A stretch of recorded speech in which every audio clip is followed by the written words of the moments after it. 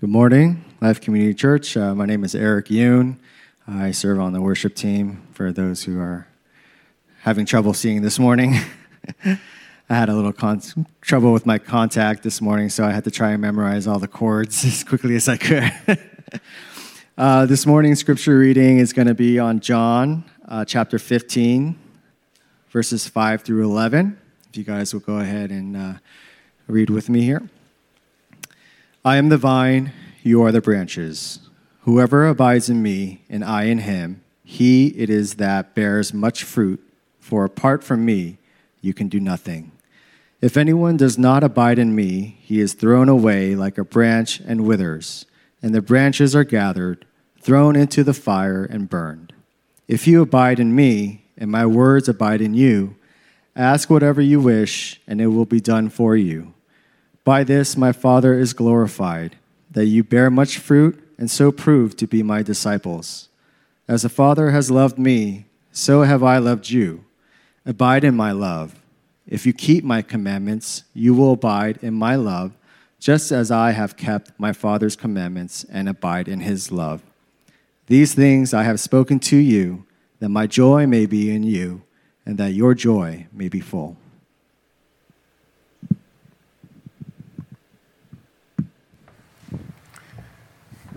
Thanks, Eric. Good morning. I had such a vivid dream last night. It has nothing to do with what we're talking about, but I'm going to share it. I was actually here at the church, and I was coming in here, headed for the office, and instead of the hallway there where the bathrooms are, this big celestial staircase opened up. And I look up at the top, and there's an angel up there beckoning me up, so I go up to the top. When I get there, it's this huge room about the size of this building. Huge. And on every single surface in the entire building, there are clocks, little clocks, all with only one hand, and all of them with like a little odometer, like you'd have on a car.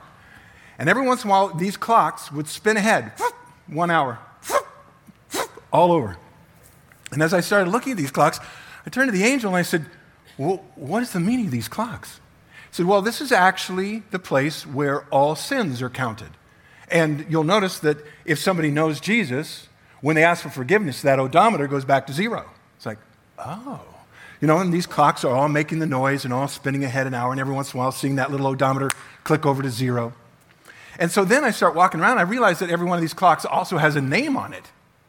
And I'm thinking, oh, all right, well, there's Pastor Brandon's, Hey, there's Durrell's. I see Durrell. There's John's. There's Podge's. And then as I start looking around the room and I start looking closer and closer, I think, is my clock in here? Yeah, my clock. He goes, oh, your clock. Yeah, is my clock in here? He says, well, we use your clock in the office. What? I said, for a fan. That's where the dream ended, and I decided that I wasn't going to take that to heart. It was just a dream, right? It's just a dream. This morning, as Brandon said, I'm filling in for him and kind of, in a sense, pouring into one of the things that is so universal and so important, answering questions like, what is my purpose? Why do I exist? What am I supposed to do? And all of us have this desire, something I think God put in us, this longing to know the answer to these questions. And every day in our culture, especially in the Western world, we're told that we can find those answers. And the world says that our real purpose is to be happy. Work toward being happy. And then we're told that if, in fact, you want the true meaning of life, you'll find it when you are happy. And then, of course, you've got ads and social media, you've got podcasts, even friends and coworkers basically telling you that you'll find that happiness in things like money and popularity and fame and maybe influence or power, a new spouse, maybe a new job, or America's favorite pastime, comfort, amusement, pleasure. And yet we know that happiness comes and goes. It's not really a lasting reality. But what is constant is our desire to have purpose, to find meaning in life. And if we know our purpose and the meaning of life, then we're going to want to know what to do with that information. In my senior year of high school, I took a drama class, and I ended up starring in the high school musical that year, and I loved it. After graduation, I went on to act in professional theater, and I was receiving great reviews. My peer group was egging me on, saying, you got to get an agent, you got to work toward more roles. I was only 17 at the time, and I had already decided acting would be my profession. And the reason for that at that time was I found this self-fulfilling purpose, and it filled a hole in me that at least seemed to give my life meaning, to entertain, to bring joy, bring laughter to other people. Plus, I kind of thought that's what God had gifted me to do, so I kind of figured that's probably why I exist, right? And I also thought, if God allows me to become a big star, I'll be sure to take him with me. I'll be his man in Hollywood, right? Really big of me, right? It's nice. Well, as the years passed, my life and career took a number of different directions. For instance, while waiting for some drama classes to open up at a nearby college, I fit in a year at Bible school. And then I went back to acting, got married, went into a radio broadcast school, started working in radio, got an agent, started doing TV commercials, worked for a TV station, started our family.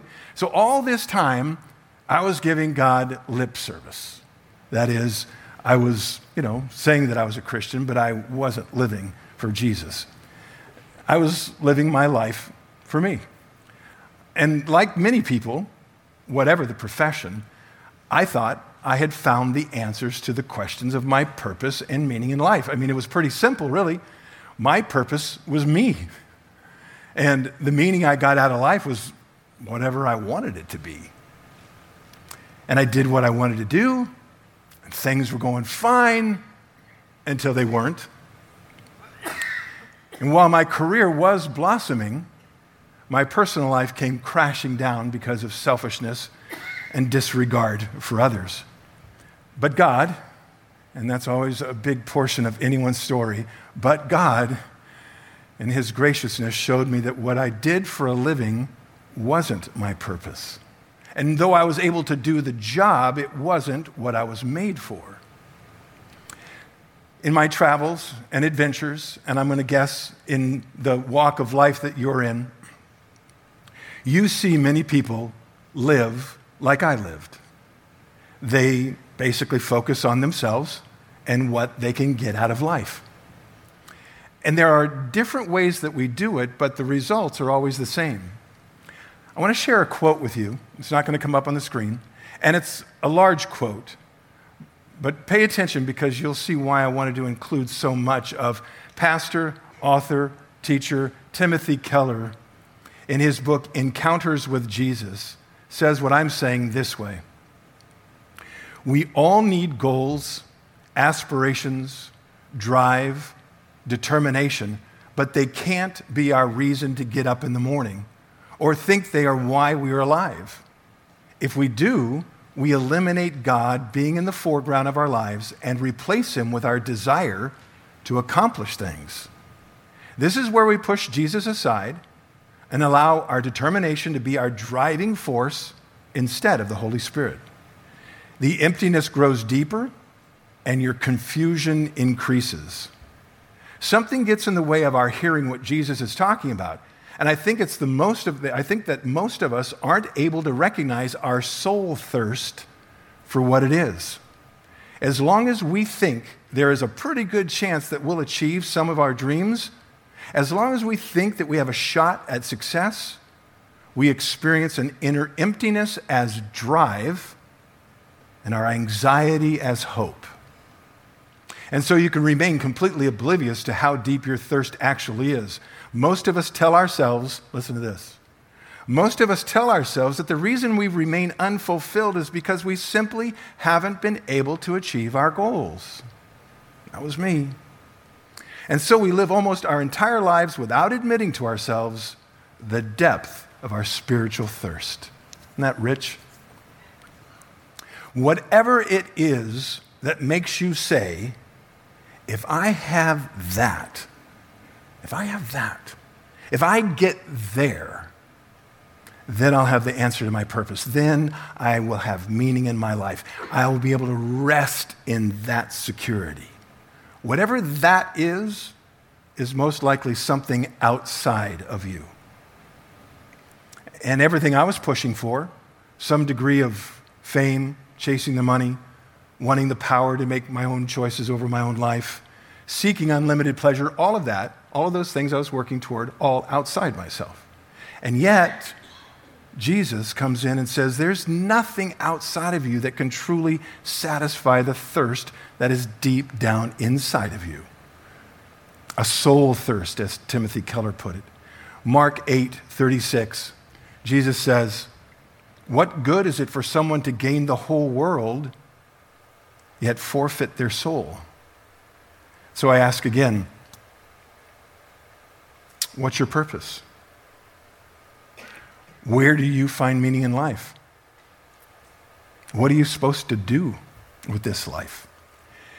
You know, when I'm coaching parents about talking to their kids, I emphasize the importance of asking the right questions.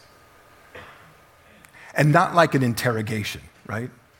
But asking the right questions, because we need to ask the questions like a friend who is concerned for another friend. Because when we do that, we hear the heart of the other person. We hear what's really going on inside. So what I want to do is adjust the question that I'm asking here this morning so that we can really get to the heart of the matter. Because what I would do is suggest that instead we ask, what is my purpose according to God?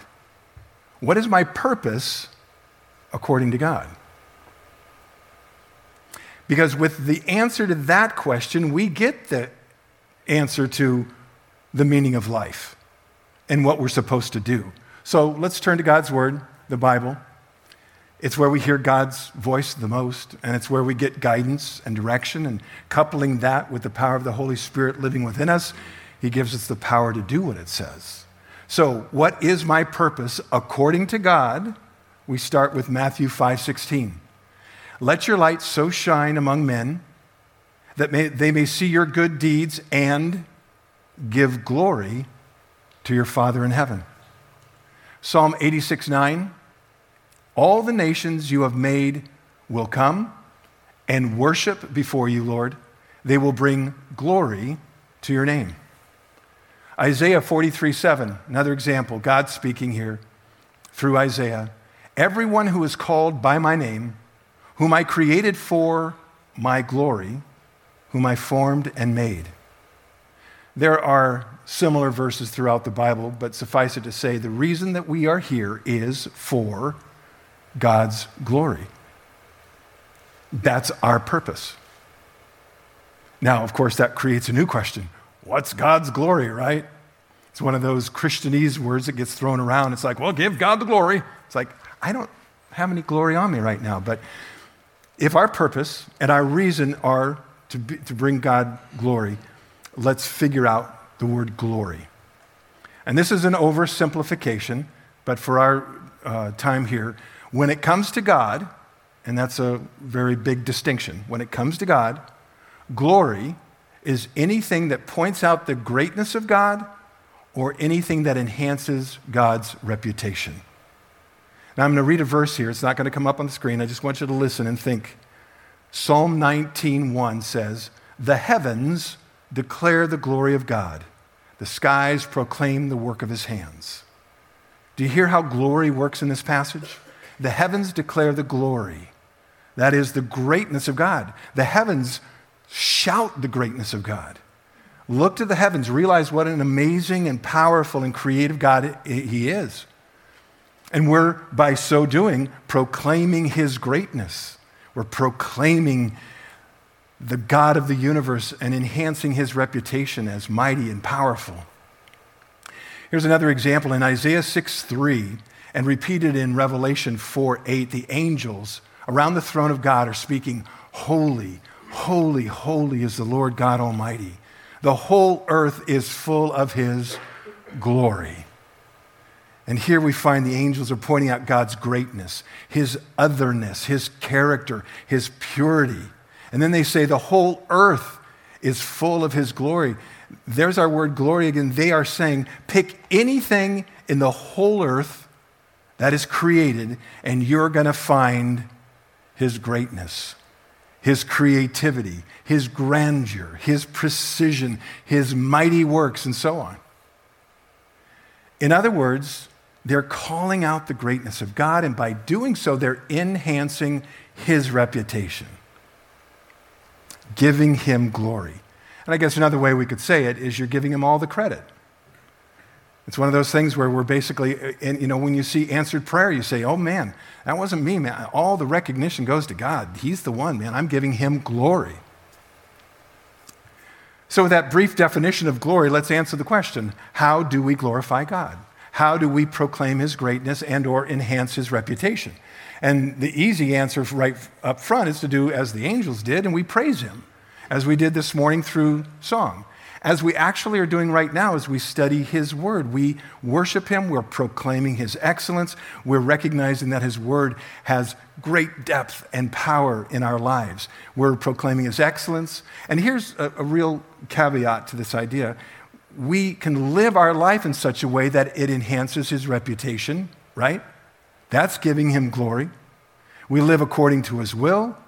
We bring glory to God when we live a life that shines such a big, bright, life-changing light into this dark world that people can't help but notice. That's giving him glory.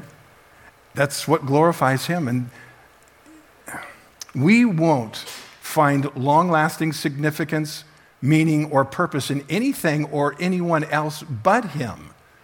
And I think until we really understand that, that's why that emptiness, that hole inside, continues to gnaw at us, because we understand that we're made by him for him. And that's why without him you won't find meaning or purpose in fame or fortune or power or pleasure. That's it. That's the end of my message. Now, the purpose in life is to glorify God. And you're saying, is that really it? Is that really the answer? Yes. Yes. And of course, that's the short answer. 66 books of the Bible tell you there's a longer answer, but that involves understanding that we're created by this all-powerful, all-loving, all-knowing, mighty God of the universe so that we might worship him, give him glory, and accomplish what he has for us to do. Now, did you hear that? We fulfill our purpose of glorifying God by living our lives in relationship with him through Jesus and faithful service to him. It's like, whoa, back it up. Where'd you get that? Where'd that come from? You just kind of threw that in there. But I got it actually from Jesus himself.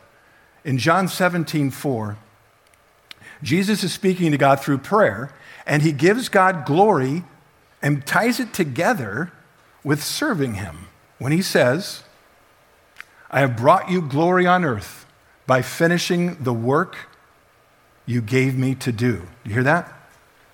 I was hoping this slide would come up. I have brought you glory on earth.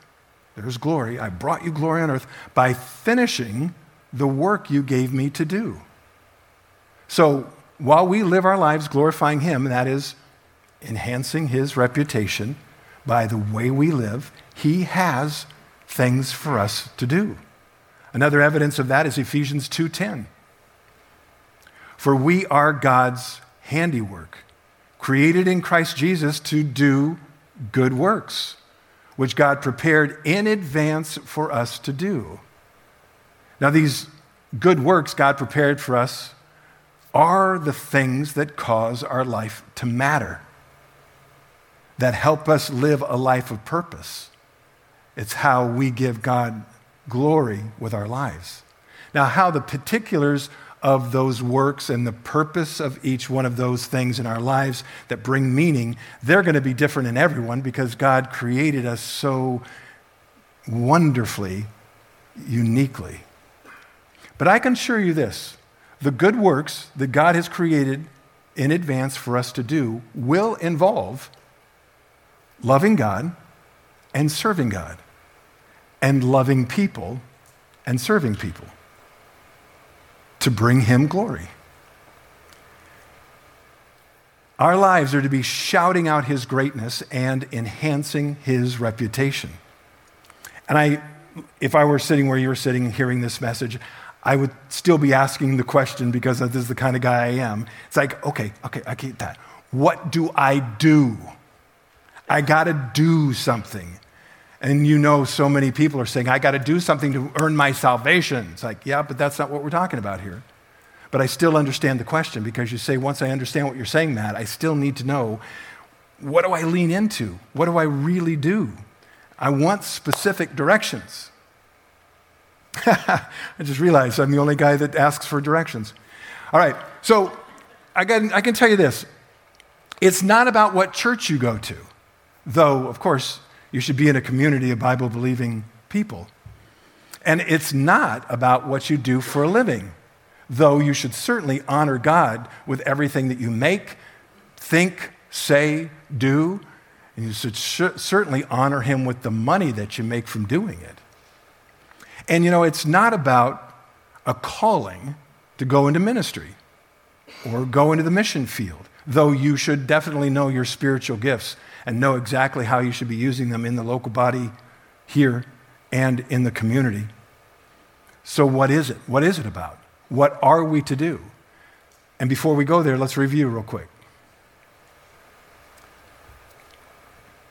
We know purpose and meaning in life comes as we recognize that we're here to know God and to glorify him.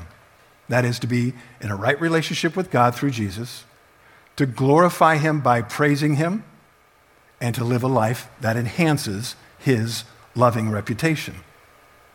So now we're down to the question, what are we to do? And I want to pause here, because it's really important to understand this. This is a pivotal point. God's purpose for us cannot be fulfilled in us apart from our obedience to him. And I'll say it again. God's purpose for us cannot be fulfilled in us apart from our obedience to him. That's why there's the distinction about someone who says, well, I believe in Jesus. It's like, but your life doesn't reflect it. So what are we to do? Jesus says, John 14:15, if you love me, keep my commands. Now, something radical had to happen in my life for this truth to take hold in my life. And it's not like I'm perfect in doing it. Ask my wife. I told you that my life and career were going along fine. And then through some really bad and selfish personal choices, I ruined my personal life, my relationship with my wife. And again, here I am. I'm going to give glory to God. I thank my gracious God and my merciful, forgiving wife who gave me a chance to rebuild my relationship with God, God's grace to do that, and then my wife's forgiveness to start there on rebuilding our relationship. But in that time, I had to first start with getting my relationship right with God, and that meant learning to deny myself and submit to God and his word, back to what Jesus said, keep my commands. And that carried over into this long process of rebuilding our marriage, absolutely. And while God was working with me to restore my relationship with him and my wife, he began to show me some of what we're talking about this morning. Things like my purpose wasn't to make a name for myself, but to make his name known and renowned. And that the meaning of my life was a meaningful, rich relationship with him. But, like what we're talking about this morning, it's at this point that I came to this hard stop, because I too came to this question and said, okay, but what do I do? Because you see, at the time that I'm asking this question in my life, I'm working as an all-night disc jockey on a rock and roll station in Portland, Oregon. And I'm wondering if God can still use me where I am in this type of work, or if he wants me to do something else. So I pray, God, I got to know. And I'm willing to do whatever you want me to do, but what do you want me to do? It was just a couple nights after praying that prayer. I'm doing my DJ shift. It's about 3 o'clock in the morning. The request line rings. I pick it up. The guy on the other end says, "Hey, do you know Jesus?" I went, "What? Here's a guy who calls all-night DJs and witnesses to him?" So I respond and say, yeah, I know Jesus. And he goes, "Well, would you have a couple minutes to share what you know about Jesus with me? Because I'm really searching for answers." And I got to tell you, the answer that I got that night was the one that I had been looking for from God on what do I do? Luke 10:27. Love the Lord your God with all your heart, soul, mind, and love your neighbor as yourself, and do it right where God has placed you. Matthew 6:33 defines this for us as well this morning. Seek first his kingdom and his righteousness, and all these things will be given to you as well. May I be so bold as to give you a paraphrase of this? Seek first the kingdom of God and his righteousness, and then do whatever you want to do. And here's what I mean by that. If you're living, really living the front half of that verse, the rest of your life won't be wrong. Because if you're truly in a relationship with Jesus, bringing his way of living to earth, living right, making right choices, then you will be walking with God and living from his power within you, enhancing his reputation. Seek first his kingdom, his righteousness, and then the rest he's going to take care of. So do you hear the answer about what are we to do? The answer is it's all about our relationship.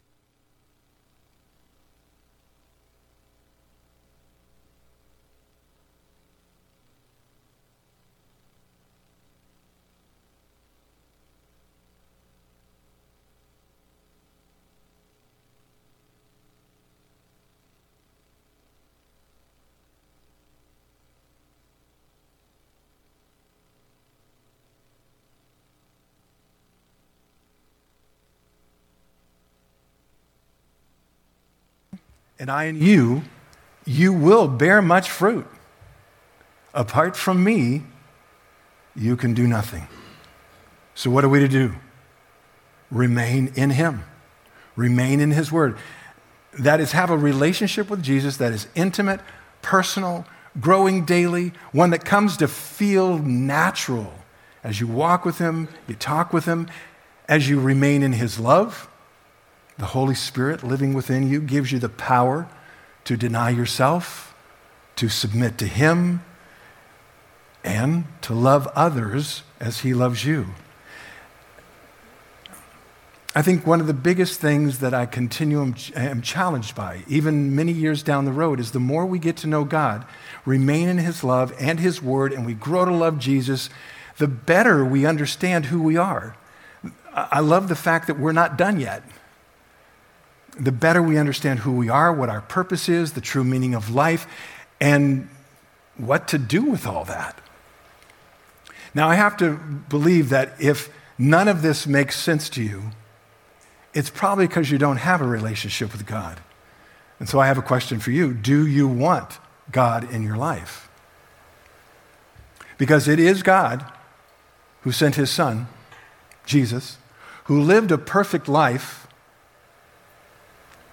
And it wasn't just so that we could point that perfect life and say, oh yeah, he was a great guy. No, he lived that perfect life on earth so that he could be the pure sacrifice needed to wash away the sins of the world. And that includes everything you've ever done wrong. And here is the beauty of the gospel. He's not here to condemn you. He's here to save you, to wash away your sin, all that.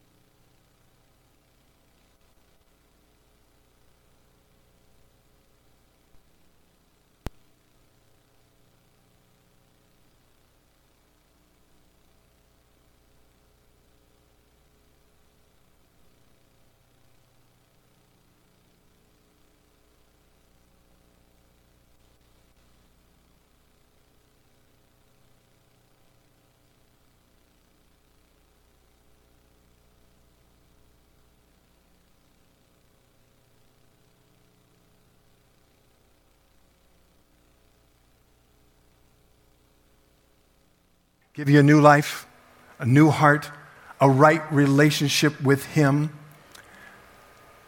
I'm going to ask you at the end of the service to come down here. I'm going to have a couple of people down here, Daniel and Tammy, our elder and his wife, to share with you, because they would love to share with you what it is to bring Jesus into your life, a new life, reunited with God through Jesus. For those of us who already know and follow Jesus, I want you to listen to what Paul prayed over the church in Ephesus. Keep in mind that the church of Ephesus was a healthy church. Ephesians is full of, keep doing what you're doing. Here are the things I want you to know. You guys are doing a great job. Those false teachers, shove them out. So it's a healthy church he's speaking to, and this is what he's saying to them. Ephesians 1:17.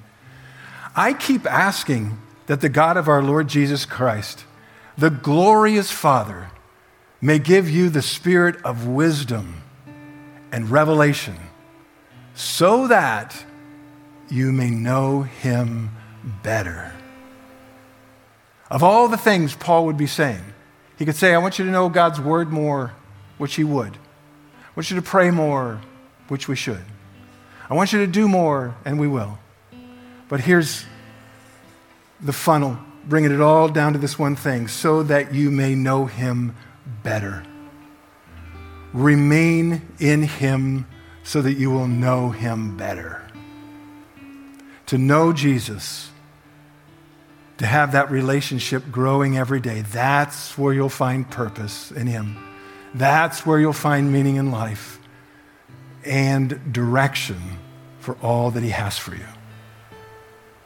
As we transition into communion this morning, ushers, I'd ask that you go ahead and get the elements going. You can see how this ties in to what it is that we're coming before the Lord's table.